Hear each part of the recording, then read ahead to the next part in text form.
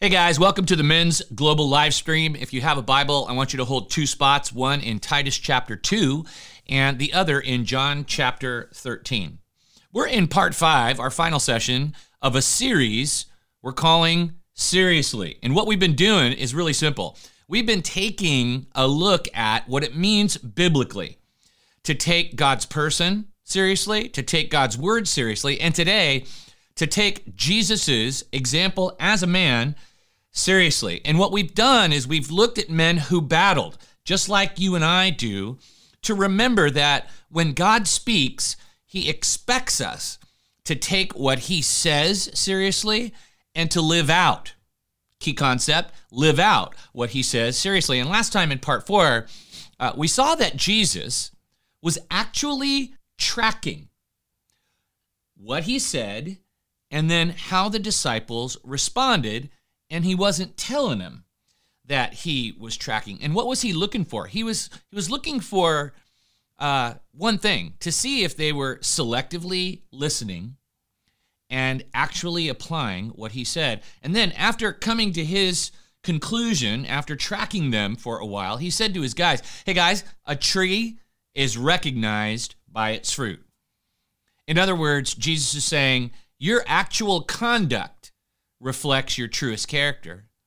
Or maybe another way of putting it is your activity, your actual activity reflects your truest identity.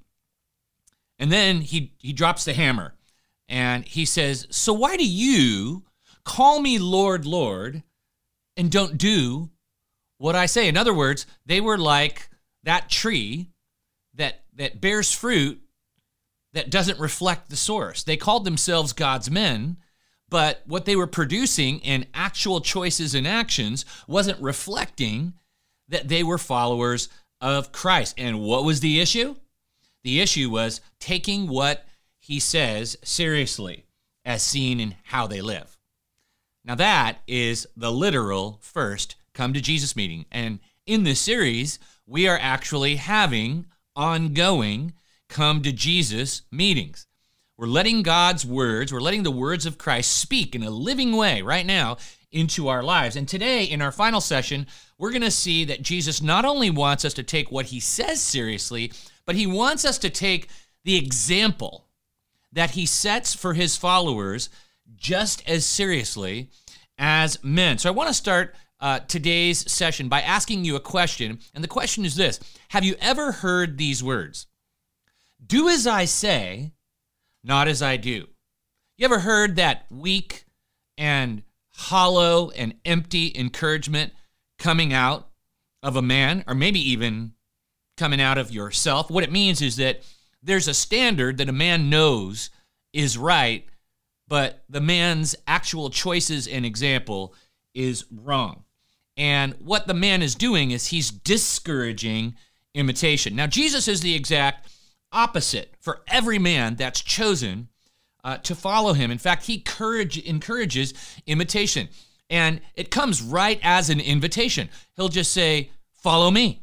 And it means more than just getting in line behind him and tracking him physically. It means follow me in the way I am. Follow me in the way I believe. Follow me in the way I behave. In fact, taking Jesus seriously is synonymous with following his example. I'm going to say that one more time. Following Jesus is synonymous with following his example. And just like the first disciples, man, Jesus' example is challenging. Jesus' example in his culture and in our culture is radical.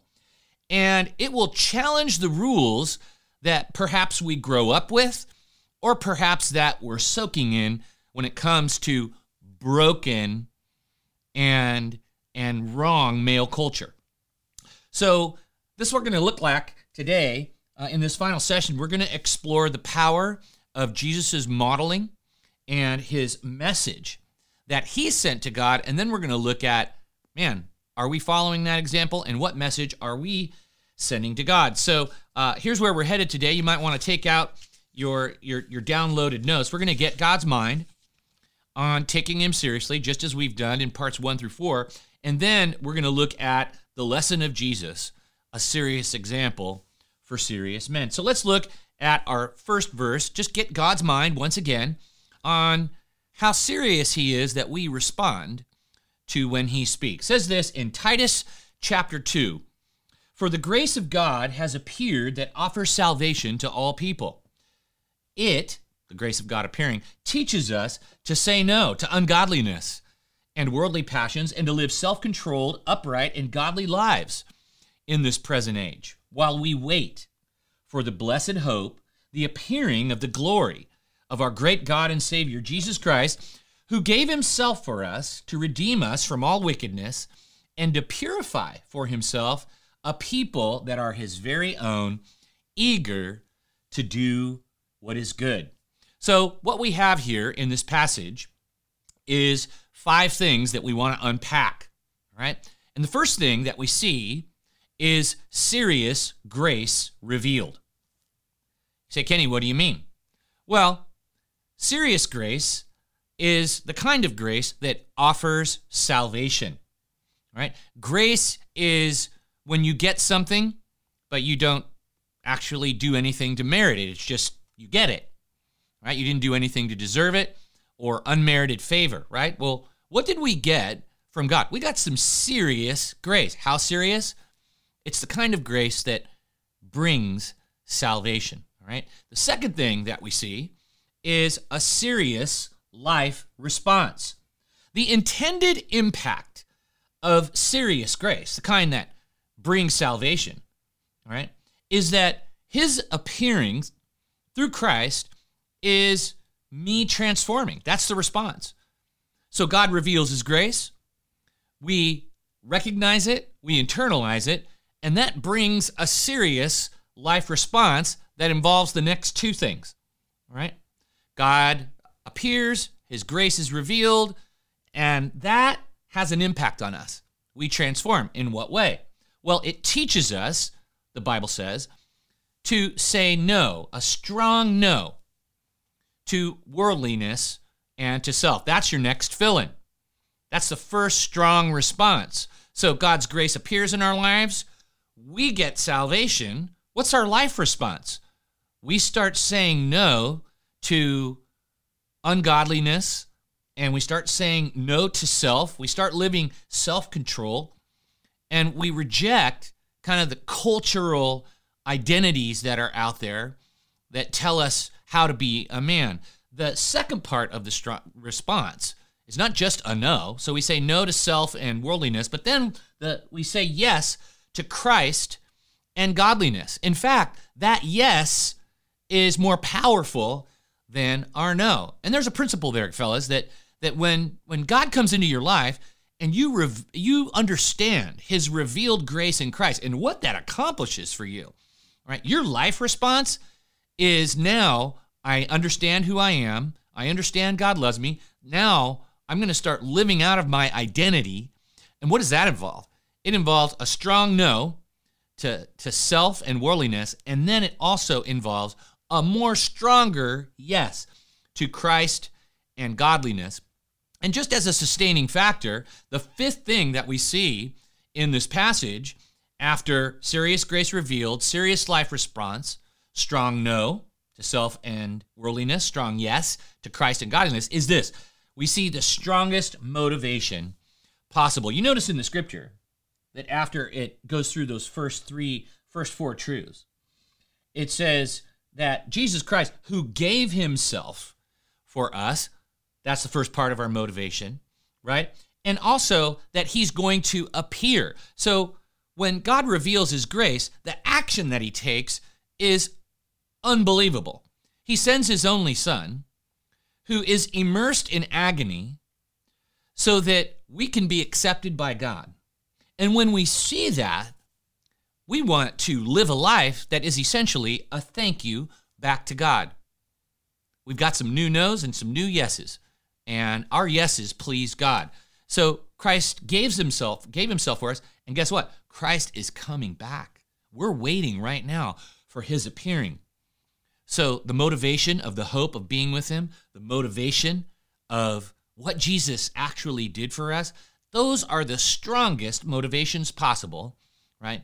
to take God, his person, what his work was on our behalf, seriously. And we read about that in Romans chapter 6, verses 10 and 11. The death he died, that's Jesus, he died to sin once for all, but the life he lives to God. In the same way, count yourselves dead to sin, but alive to God in Christ Jesus. Do you see the connection? A serious act by God changes our perspective, changes the way we think, and it leads us into a serious life for God. I want you to note or circle on your downloaded notes those words. In the same way, count yourselves. So God took our separation from him seriously, and he did a serious act of grace. And then in the same way, he wants us to respond reciprocally and see an equal level of response. Jesus dies for sin, we die to sin. And we start living for God. What does that look like? Well, thankfully, we have a perfect example of what living for God on earth before we go back to him in heaven looks like in the person of Jesus. So let's go to the lesson of Jesus, a serious example for serious men. All right? And we see that Jesus' strong example for us in his own actions comes from a very strong place inside of him. And we read about that in John chapter 13. It says this: Jesus knew that the Father had put all things under his power and that he had come from God and was returning to God. So he got up from the meal, took off his outer clothing, wrapped a towel around his waist. After that, he poured water into a basin and began to wash the disciples' feet, drying them with a towel that was wrapped around him. Do you guys see this picture? Okay, it's very vivid. You have Jesus, and you have this thought process in Jesus. What was that thought process? He is having a self-conversation, and his self-conversation is that he knew that the Father had put all things under his power and that he had come from God and that he was returning to God. So here we are at this last meeting in John 13 with his guys. There's this inner place that Jesus is in, knowing that he came from God, that God had given him all power, that he was returning to God. And from that place, Jesus gets up and he does something radical. So I want us to see what Jesus knew and what he did. So what did Jesus know? What place inside was he coming from? Two things. Jesus knew that victory was certain, right? Jesus knew that victory was certain. Jesus knew that the future is set, all right? And because he knew that victory was certain and the future is set, his action was shocking. His action was shocking. Now, this is the first force of Jesus's example. And many of you are going, hey, bro, you got to go back and do that first fill in. All right? The first force of Jesus's example is the force of demonstration. All right?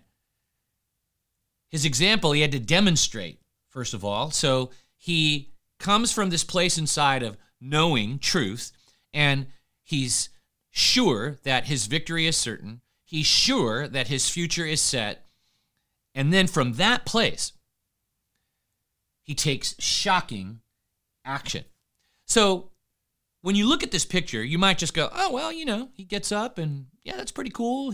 No, this is shocking. Masters do not serve the students, right? The greater person does not serve the lesser person, all right? So this is a shocking thing that their master is doing. All right. And it shows that because Jesus was coming from this place knowing that his victory was certain and that his future was set, he had authority over the spirit of culture and the ways of man to do something that wasn't worldly, it was godly. So let me ask you, right? Are you certain today that your victory is set in God and in Christ? Are you 100% sure that your future is set? Because if you are, that's the same place and space inside that pushed Jesus to demonstrate shocking service of other people. So that's the first force of Jesus' example. It's the force of demonstration, and what's pushing that along, doing something shocking, showing a strong example, is that he's free. What does he know? His future is set, his victory is certain, and in that knowledge, man, he's free now to do something really radical. You know, guys, that's what God is calling us to do. He's calling us to lead by example, coming from a place of knowing that our victory is certain in Christ, and through his life and death and resurrection, we win. He wants us to come from a place of knowing, hey, our future in heaven is set. And then because we know that, just like he did, we're going to start doing some radical things, and it's going to turn heads. And people are going to go, where does that come from? And when they ask, we're going to tell them. Right? So that's the first force of Jesus' example, the force of demonstration. Let's look at the second force of Jesus' example. It's the force of implication. All right? Same chapter of the Bible. Let's roll the film and see what happens after Jesus does this shocking act of service. He came to Simon Peter, who said to him, Lord, are you going to wash my feet? And Jesus replied, you do not realize now what I am doing, but later you will understand. No, said Peter, you shall never wash my feet. And Jesus answered, unless I wash you, you have no part with me. Then, Lord, Simon Peter replied, not just my feet, but my hands and my head as well. Jesus answered, those who have had a bath need only to wash their feet. Their whole body is clean, and you are clean, though not every one of you. For he knew who was going to betray him, and that was why he said not everyone was clean. So we have a very uncomfortable moment right here. Jesus has demonstrated by example something very shocking. Clearly, Peter receives the force of implication. He's like, whoa, wait a minute. All right? Is this what it means to be a disciple? And he's responding and he's reacting. And what is he seeing? All right? And what do we see in this passage? Okay? We see three things, right? Number one, we see humility serves. We see humility at play. We see a king become a servant. Combine those two. Jesus, the servant king. Now, that doesn't make sense to them. It actually doesn't make sense when you look at men and how people of power operate. Usually they're the ones who serve. But Jesus is king of a kingdom that has authority over culture and worldliness and the ways of men. This king serves. This leader takes off his clothes, gets the water, and starts washing. And that makes men of this realm and this world really uncomfortable because by implication, they know what it means. And so we see that humility serves. Secondly, we see in Peter, pride rejects. And I say this all the time, guys. Just remember that pride and fear are two sides of the same coin. Peter seems to respond in pride. Well, if you're going to do that, you got to wash my head and my hands. But really, Peter is responding in fear. The fear is driving the external pride. And he sees by implication what this means, right?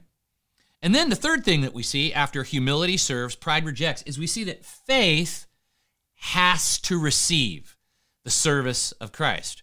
Isn't that how we receive Christ? Isn't that how we receive salvation? By grace alone, through faith alone, in Christ alone? And Jesus is saying, guess what? You got to receive me serving you in order to have a relationship with me, ongoing. And so Peter's still a little uncomfortable, still reacting. He just says, hey, not just my feet, but how about my hands and my head too? And then Jesus goes into this whole thing of, hey, you know what? If you have a bath, the top part of you, from head to legs, they're clean.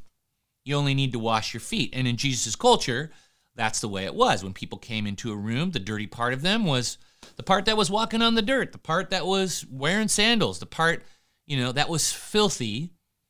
And so when you were going to come for fellowship, people would have their feet washed, and the lowest servant would wash the feet of your guests. And so what is Jesus saying? He's like, listen, you're cleansed. You have a full cleanse, all right? You've trusted in me. You're going to trust in my person. You're going to trust in my work. We're together. You don't need a full bath. You don't need a full conversion. But for ongoing relationship with me, that is synonymous with this regular act of washing feet and trusting me in the relationship. And so when we look at both the force of demonstration then gives way to the force of implication, because Peter, the people who are watching this example being set, are making conclusions and seeing what it means for them. And they can react in faith, or they can react in fear as they watch the servant king humbly serve. And I think there's another very clear message in all of this. If you can only serve and refuse to be served, that can create a real but hidden pride that you are the one who always serves. And it takes faith, actually, for Peter to be served by Jesus. But that's how we have a relationship with Jesus. It's by faith.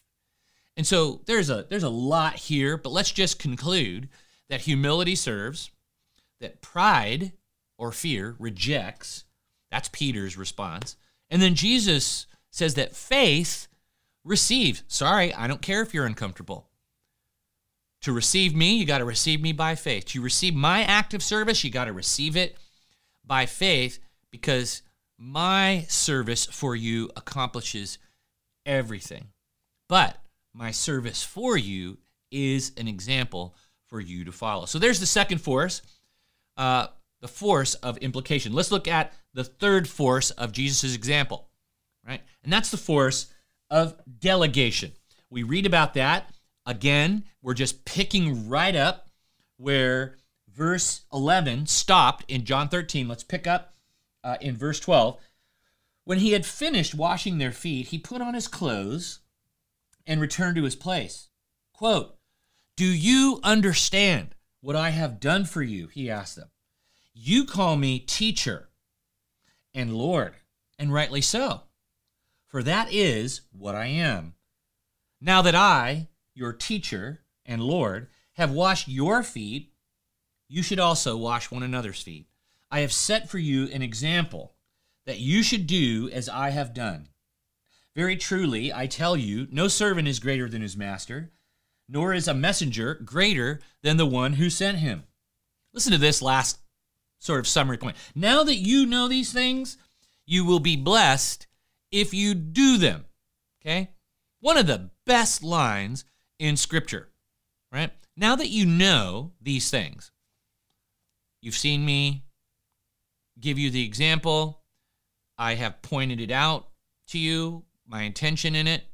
And what is Jesus saying to his men? What is he saying to us this morning? The idea or theory of being a servant isn't worth much. That's what Jesus is saying.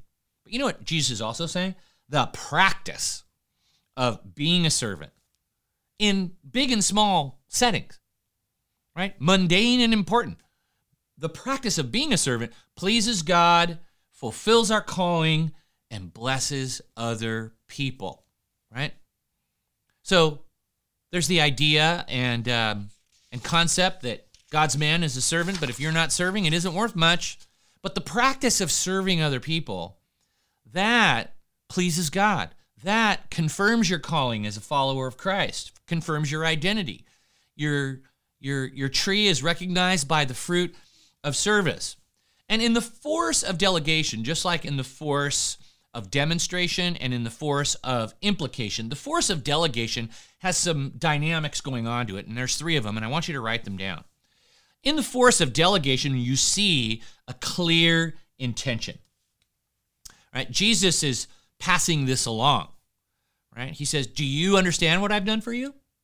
Right? Because he had an intention for doing it, all right? And then he also says, I've set for you an example that you should do as I have done, all right? What's the clear intention? Is to model, right? To model for his guys. This is the way you are. This is the way to be. This is the way to behave, all right? The second thing we see in the force of delegation is strong action, right? Actions speak. Actions are the strongest message that you can send. Jesus could insist on the guys being servants and serving people and serve one another and wash each other's feet. But you know what the strongest message is? Doing it yourself. And let me tell you guys, the world does not need any more Christians through social media or whatever insisting that people live like they do. You know what the strongest message is? Live out your faith.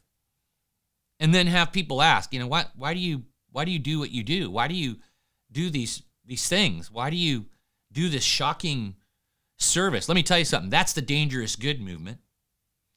The third thing that we see after clear intention, strong action is a strong direction to multiply what they've seen, right? Now that you know these things, you are blessed if you what? If you do them, right? So what you've seen, what you've experienced with me, multiply that. So there's the 3 forces of Jesus's example.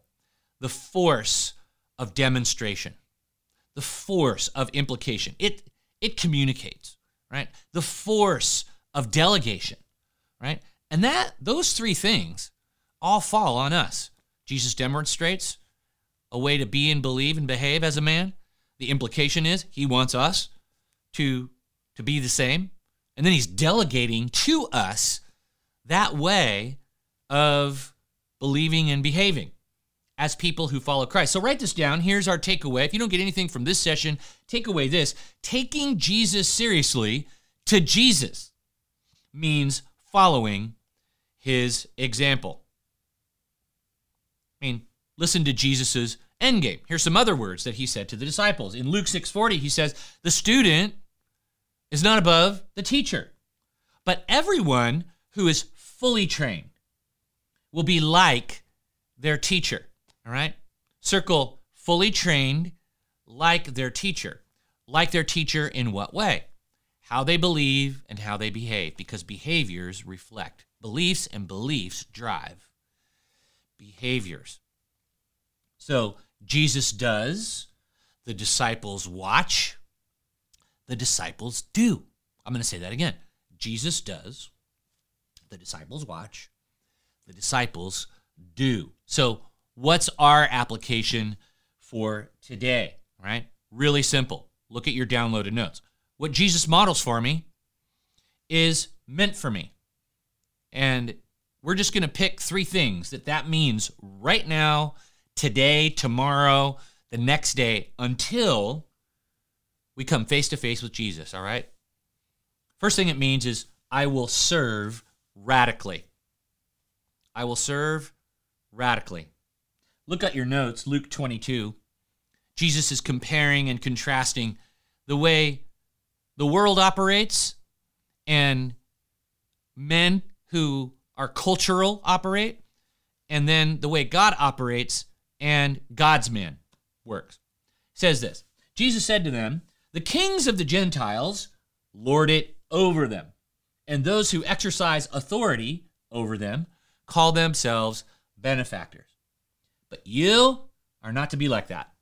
Instead, the greatest among you should be like the youngest, and the one who rules like the one who serves. For who is greater, the one who is at the table or the one who serves? Is it not the one who is at the table? But I am among you as one who serves. Whoa. All right. There's a bunker buster for broken male culture.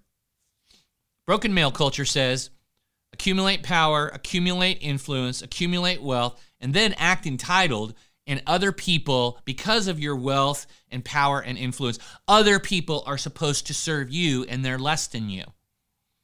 And then Jesus just goes, but you don't act like that.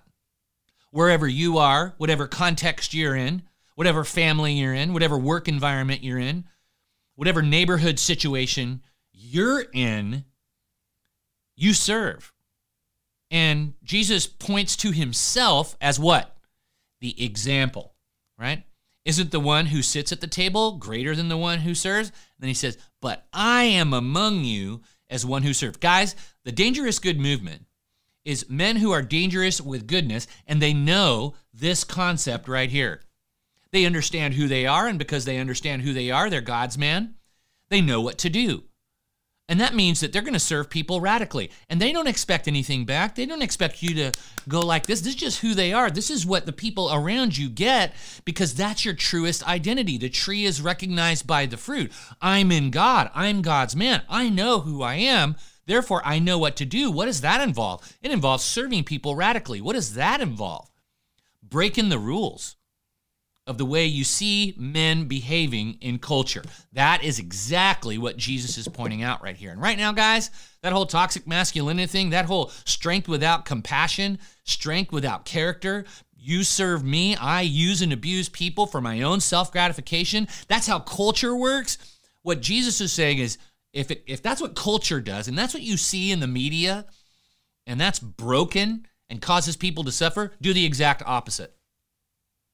And guys, there's 700 million of us on the planet who name the name of Jesus. What if 700 million of us got this and followed Jesus' example and said to ourselves, hey, what Jesus models for me is meant for me, and then went into the little and small spaces in our life and started serving people radically? Can I just give you a question that you can ask right now after this session? Just ask the people around you that come in contact with you, that you're with for any length of time. Hey, do you need anything? Can I get you anything? Pretty simple, right? And whatever they ask for, do it.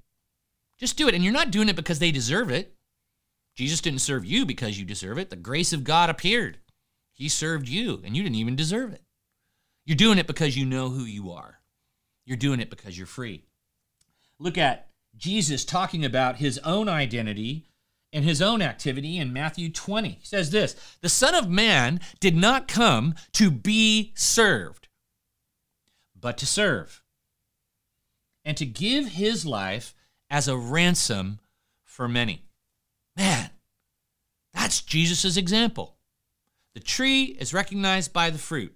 Identity is reflected in activity. The Son of Man, identity, did not come to be served, but to serve. Activity. How about sons of the King? Brothers of Jesus. Identity. How are we supposed to be recognized? What fruit are people to see? They're to see that we're like Jesus. We're like our source, right? And that we serve too. In fact, I would highly recommend you write Matthew 20:28 on a Post-it note, a 3x5 card, put it on your tablet, put it in a place where you can see it. And when you get to that intersection of I can serve myself or I can serve other people, I want you to speak and declare the identity of Jesus. And by doing that, you're going to declare your own identity. I know that many moments in my regular day, there are moments where I know God's calling me to serve, but I don't feel like serving. And what do I do in that moment? I have to overcome the power of my flesh with the power of the Spirit. How do I do that? I say these words. I say, the Son of Man did not come to be served, but to serve. The Son of Man did not come to be served, but to serve. And even if I'm, doing dishes after a big dinner or taking out the garbage and I don't feel like it and I want to sit and watch, basketball or sports. But I know that in that moment, I'm called to do something. I'm called to serve my family. I'm called to serve my neighbor. If I struggle with that, I got to bring the sword of the Spirit into battle. And I have to put a dagger of truth into the heart of the lie that says, I exist to be served. So I have to confront that lie with truth and say, the Son of Man did not come to be served, but to serve. And the Son of Man lives in me. Wow. Guys, that's how you do hand-to-hand spiritual battle. There are some of you guys that are listening right now, and that's what you need to do today. You need to walk through the door, extend your finish line when you get home from work, or you enter into the next environment where there are other people, and you need to, in that environment, start serving other people. And don't do it because other people deserve it or because you want to be holy no, that's your identity. That's who you are. You're a Christ follower who follows Christ's example. Secondly, what today's study means for us is not only that we'll serve radically, but we'll love sacrificially. Write that down. That's Jesus. Jesus served radically, and he loved sacrificially. John 15:13, another one we have to commit to memory because it helps us to love.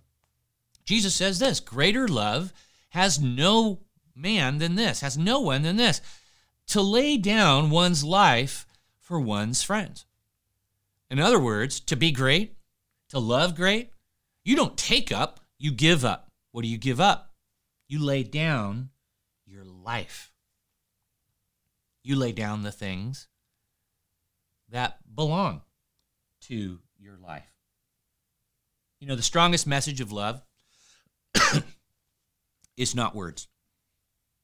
We all know that the strongest message of love is sacrifice. It's what we call a resonator. Doesn't matter if you're a believer or a non-believer, whether you're a Christ follower or a pagan.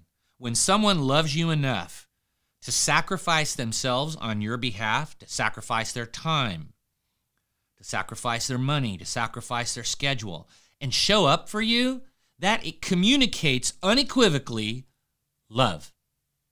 You want to get your unbelieving neighbor to kind of believe that this Jesus thing is real and your message is real?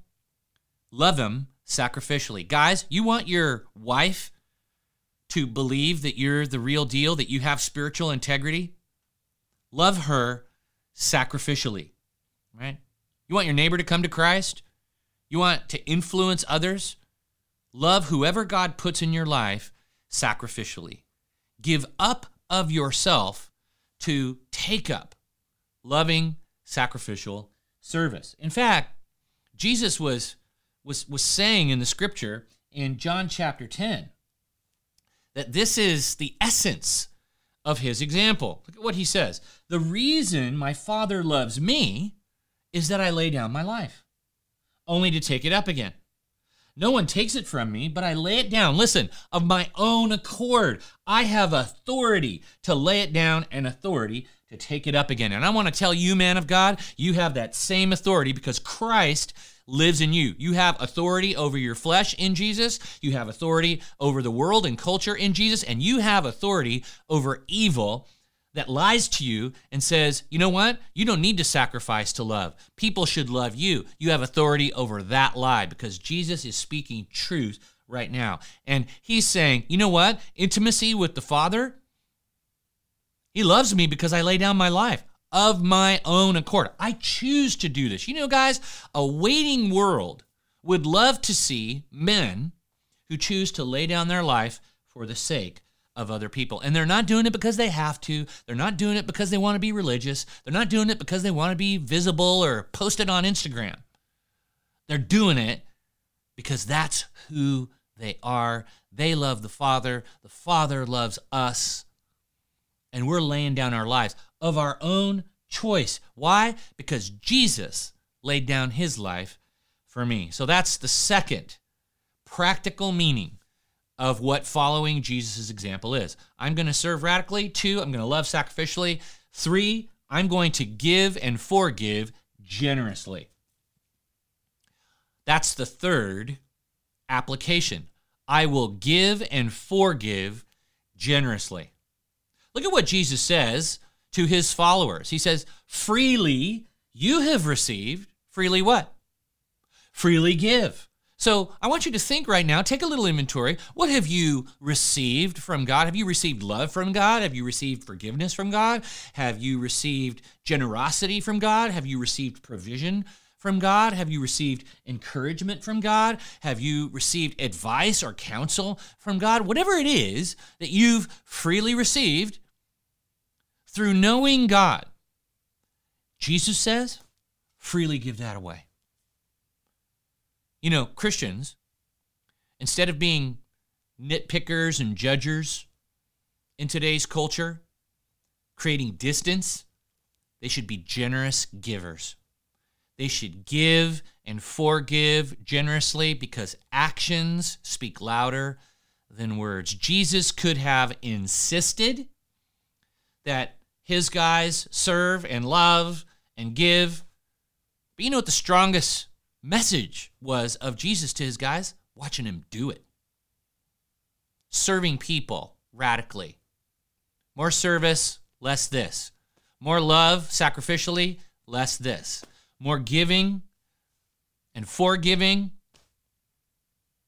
and less this. Guys, I know that we have a living gospel that we need to communicate and share.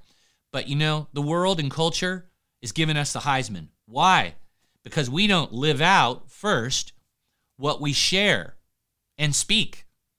And you can insist all day long that people think like you. But until you love them radically, serve them radically, give and forgive generously, their ears are stuffed with cotton, man. And so we got to live the life to create the foundation to speak the message in the gospel, right? And the two go together. You can't just do all service and love and generosity without opening your mouth. You can't open your mouth all the time without the service and loving and being generous. They go together, right?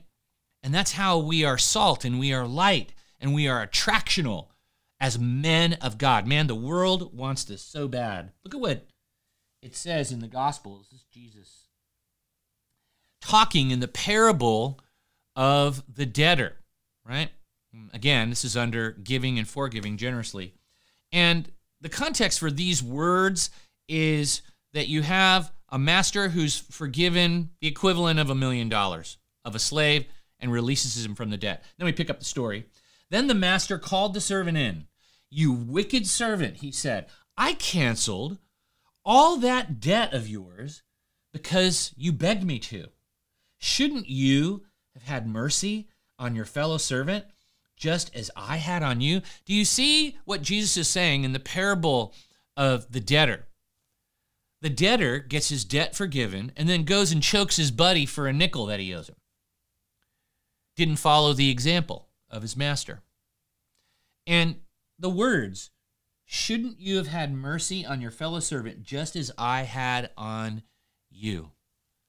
Man, you should have forgiven him generously, just like I forgave you generously. Freely you've received, freely give. So guys, just remember this. What Jesus models for us is meant for us. Taking God seriously, taking his person, taking his word, means taking Jesus' example seriously. Jesus verbalized it. I've set for you an example to do what? Today, you can start now. Serving others radically, loving sacrificially, giving and forgiving generously, because that is how Jesus has related to you. That's his example to you. So on your notes, it says, the world is waiting. The world is waiting.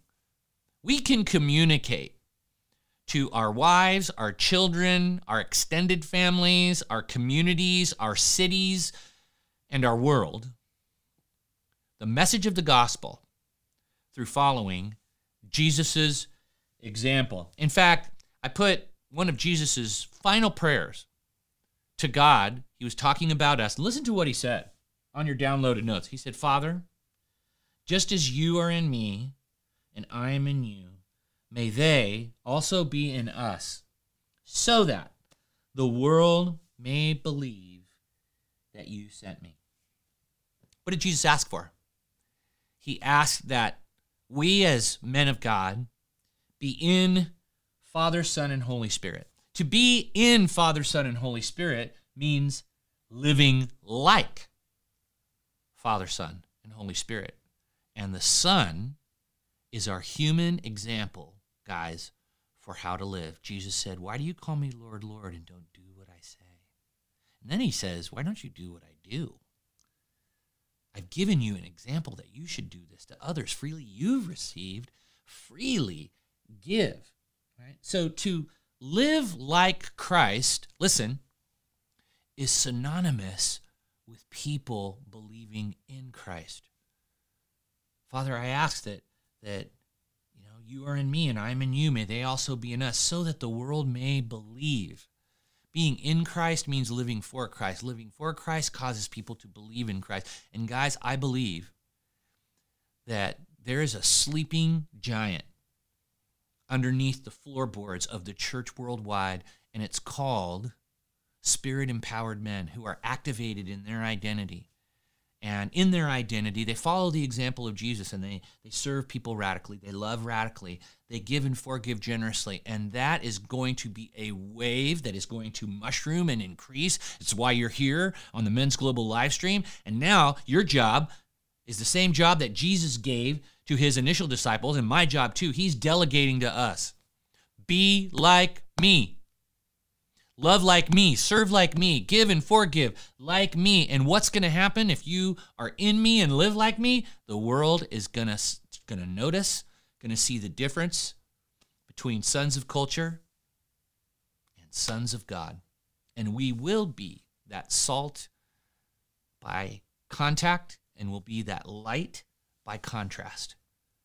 And there's going to be a harvest of souls. We're going to raise spirits. We're going to reduce loads. We're going to relieve pain. And we're going to reach souls for Jesus. That's what's going to happen. And so I'm so glad you're here. This is our last part of this series.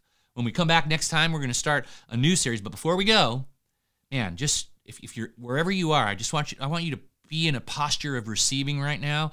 I want to declare a blessing on you. So, man of God, just open your hands on like this, and if you're watching me or listening, maybe you're just listening to the audio podcast, but just open your hands and receive right now, straight from heaven, something from the Spirit of God. Jesus, I bless my brothers. I bless my brothers with the power of the Holy Spirit. I pray that you would fill them with the power of the Holy Spirit right now as their hands are open, that you would just pour right now an outpouring of the Holy Spirit on them to be more like you. Jesus, your word says that you have poured the Spirit of the Son into our hearts. Lord, your word says that you want us to conform to the image of the firstborn Son. You want to make us like Christ. And Jesus, thank you that today you're calling us to live powerfully following your example. So God, I pray a blessing right now over every man listening to the sound of my voice, that he would receive it, Lord, and that he would live it, that you would speak to him right now regarding his relationships. There are men right now, you're speaking to them regarding their work. You're speaking to them regarding their family. You're speaking to them regarding their service and ministry, God, and you're calling them to serve radically. Not like everybody else does, or not when it's convenient, but Lord, to serve radically, because the Son of Man did not come to be served, but to serve. We believe that. Yes and amen. We agree. Jesus, make us like you. And then, Lord, you're calling people to love sacrificially. Lord, there are men who are being called right now, listening to my voice, to do something where they're going to lose something to gain something. Gain the kingdom, gain trust, gain new life in Christ. They're going to have to give up to take up the life you're calling them to live. And so I pray that they would love sacrificially. And then, Lord, I pray for those men listening to the sound of my voice that you would turn all of us into generous givers. Lord, freely we have received from you, whatever it is that we've received. Help us to be the ones on earth who give away what we've received from God to other people, to please you, to confirm my calling, and to bless other people. Lord, I thank you for this movement of dangerous good men who take you seriously. Lord Jesus, take what you say seriously and take your example seriously. God, let it be the witness to the world that they might believe that you love them. In Christ's name we ask, and God's men said, amen.